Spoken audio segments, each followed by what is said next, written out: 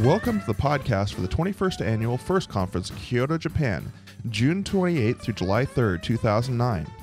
The Forum of Incident Response and Security Teams is a global nonprofit organization dedicated to bringing together computer security incident response teams. I'm your host, Martin McKay, and I'll be bringing you weekly interviews highlighting the people who make the FIRST Conference possible, the leading experts in the CSIRT field who will be presenting, and the topics that will be covered. The theme for the 2009 conference is Aftermath, Crafts and Lessons of Incident Recovery. The conference covers advanced topics in security incident prevention, detection, and response, the latest advances in computer and network security tools, and opportunities to share views, experiences, and resolutions in the computer security incident response field. For more information on the conference, please visit conference.first.org. And now please join me for this week's interview in progress. Hello, this is Martin McKay, and I'm here today with Jeff Carpenter, the Technical Manager of the CERT Coordination Center. And, how are you doing today, Jeff? I'm doing great. You? It's a beautiful day here in Northern California, but how is it where you're at? It's starting to warm up in Pittsburgh. Sounds good. Now, you are working with FIRST, and not just you, but the entire CERT is working with FIRST, and you are running the Best Practices Contest for 2009. What exactly is the Best Practices Contest? Well, we started this last year. We've known for a long time that people in the FIRST community develop a lot of innovative solutions that they implement in their organizations. And we felt that if we held a contest and offered cash prizes, we might be able to draw out some of the best practices that organizations that participate in FIRST have and can make those available to the whole community, for their benefit. People always talk about sharing best practices, but the people that are in this business that do this work are very busy people, and sometimes it's hard for them to find the time to put together some of their best practices into a form that it can be shared easily with other people. So we thought if we held a contest and we offered some prizes, that it might make it, be more of an incentive for people to want to share the good work that they've done with others in the community. And they're not exactly small prizes. I mean, looking at the site, they're $5,000 for first prize and $2,500 for second. Yes, we wanted to make it large enough that it would attract people's attention. We came up with those amounts to show the community that we're serious and we really want them to participate in this contest. Well, now, one of the other things I noticed is that this is not just limited to CERT people, and in fact, it's not going to, to the people who are members of FIRST, and it's also not going to just be limited to going out to members of FIRST. Is that correct? That's correct. It's open to anyone can submit a best practice for us to consider, and the results of the contest will be published on both the FIRST.org website and on our website at the CERT Coordination Center, www.cert.org, for everyone to see. We're doing this for the benefit of the entire community, not just the members of FIRST. And the topic this year is to detect, and I assume that you're meaning at detecting attacks. We've broken it down over a 4-year cycle of going through protect, detect, respond, and sustain. Last year we focused on protect, and this year we're focused on detect. So for detect, it's how do we look for events? How do we find events? How do we notice events? How do we proactively monitor for indicators of activity? This could be network monitoring, IDS, or any other kind of functions that people have to specifically proactively look for problems. But it's not just the detection. We're also including in this, how do we analyze those indicators that are provided? How do we determine for the indicators that we find which ones really are problems and which ones aren't? And then finally, how do we look back over the indicators that we've collected over time and determine which indicators are effective, which ones aren't, or there are other ways that we can be looking for indicators that we haven't been using in the past. And what level of technical detail are you looking for out of the people who are entering? Do you want them to get down to the bit level and to the packet level when submitting this to you, or do you want a higher level review of their detection methods? Well, we don't put a restriction on as to what level they should be on. We're looking for best practices at all levels, best practices that would be useful both to the technology practitioners but also technology managers. And FIRST as an organization has not focused solely on one category of participants versus another. FIRST has welcomed both the technology management, the people that are managing security technologies, as well as the practitioners that are dealing with the bits and bytes every day. So we welcome submissions that fall into either category. And you mentioned that last year's contest was Protect, and tell me a little bit about that. Give me some background so that people know what it is that they may be seeing out of this. Last year, we had two winners in last year's Best Practices contest in the Protect category. The first was focused on best practices relating to addressing social engineering attacks in email, and that was submitted by several staff members of TWN CERT. And the second winning submission was from the National CSIRT in Korea, KISA, and they had a submission on a best practice dealing with a case study of spam and how to address spam threat management at a national level. I'm curious, do they bring to the table a different perspective on, in the case of social engineering, on these technologies than we would here in the United States?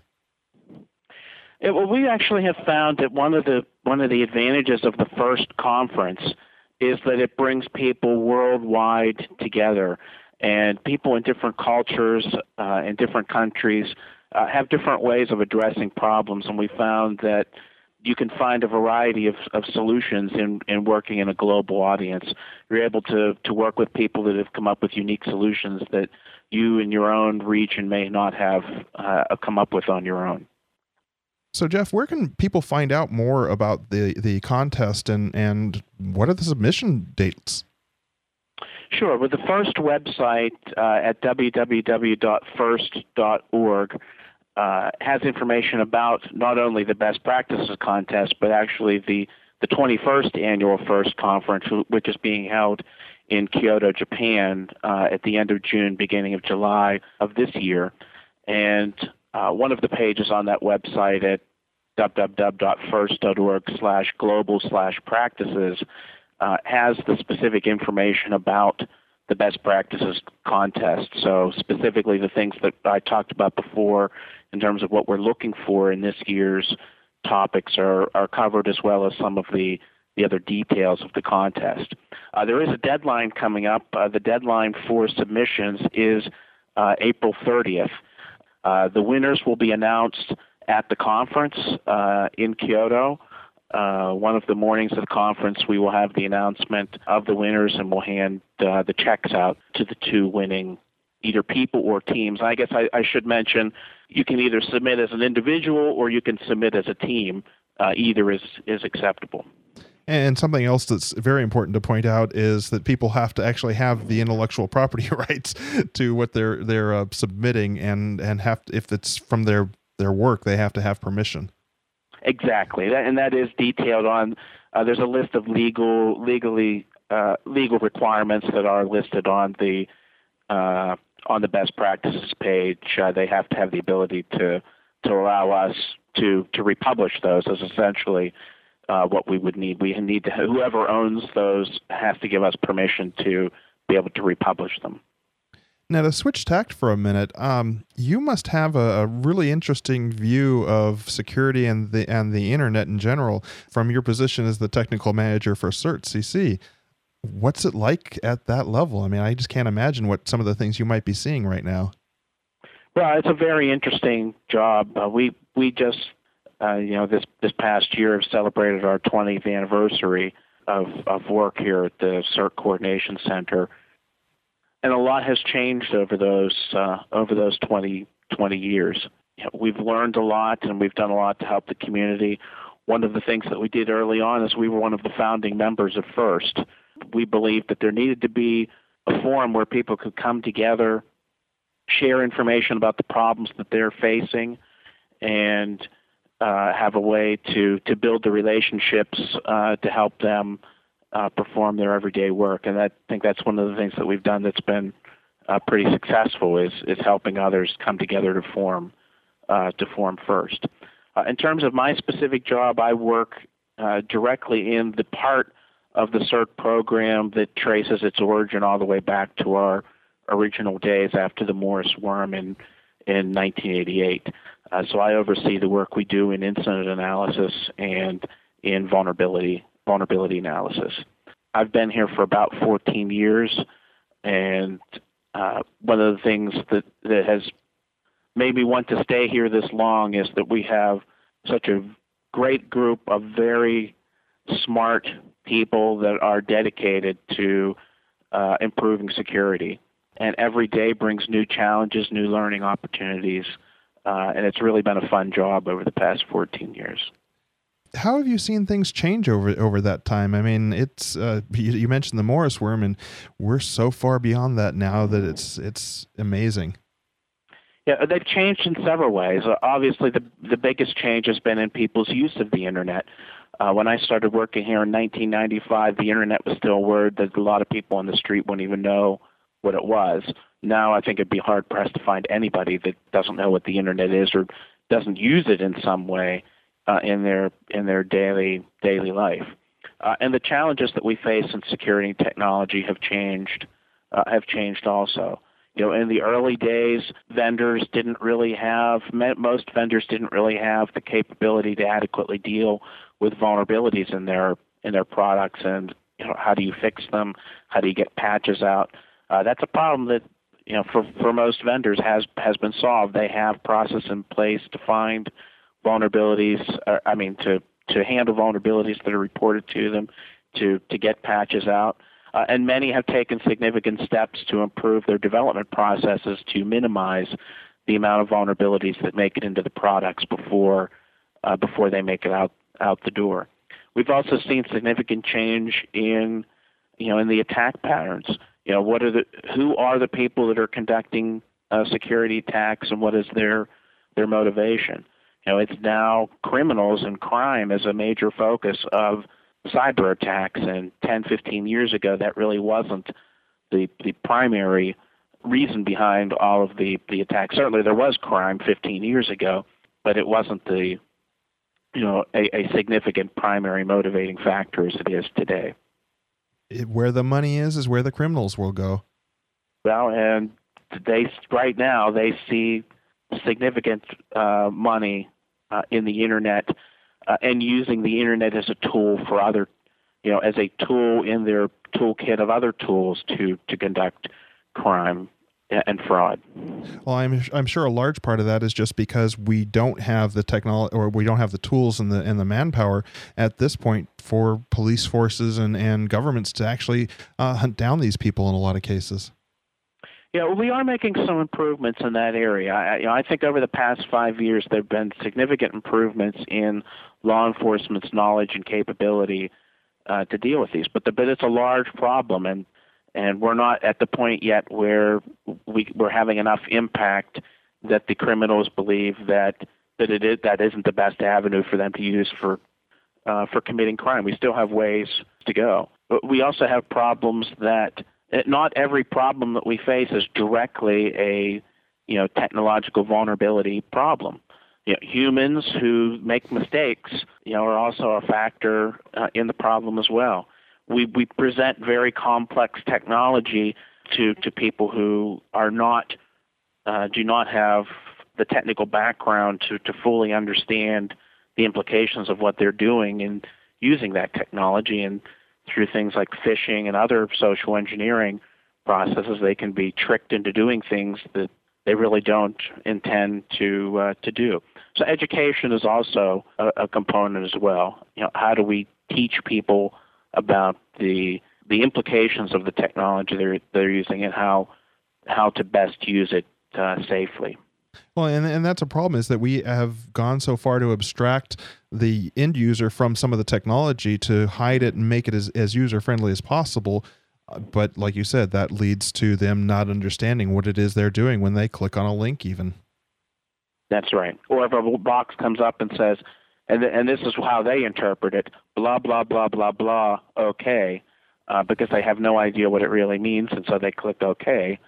They don't have a full understanding of what it is to operate that piece of technology and what the implications of the choices they make are. Now, excuse my ignorance for a second, but what really is the role of CERT in all of this? I mean, I know that you're where a lot of the alerts and a lot of the information comes from, but overall, what's your role in securing the internet?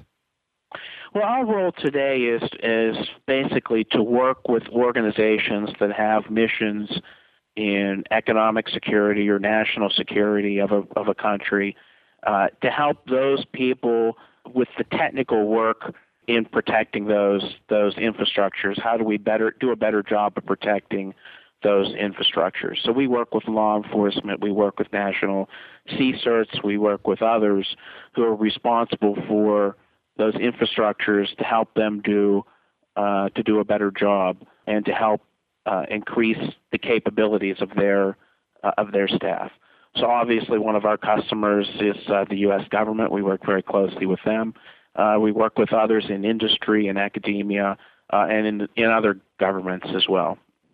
Jeff, viruses and worms and Trojans and all of that are becoming a bigger and bigger problem. And how is that affecting your job? How is that affecting CERT in general?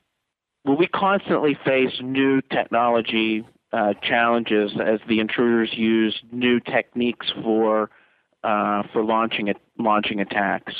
How we help is by best examining what the intruder community is doing, what technologies they're using, what techniques they're using. How do we detect those? How do we determine what the next set of techniques we believe will be used by the attackers, and how do we defend against those? And we do that through a variety of ways. We do that through analysis of malicious code that's developed by the intruder community. How can we analyze that code faster to understand what the code is doing, what vulnerabilities it's exploiting? Are they vulnerabilities that we already know? How do we defend against that piece of technology? How do we monitor network traffic and look at network traffic to understand the patterns that are involved in the activity that the attackers are using?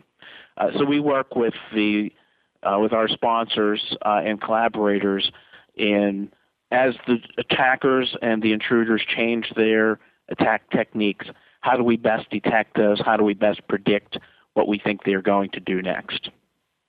And this contest, the best practices contest, is going to feed directly into that, because it not only is how is CERT dealing with detecting a lot of this, it's how are other people detecting a lot of it. And I'm going to be very interested to see what some of the the papers that you get and what they say.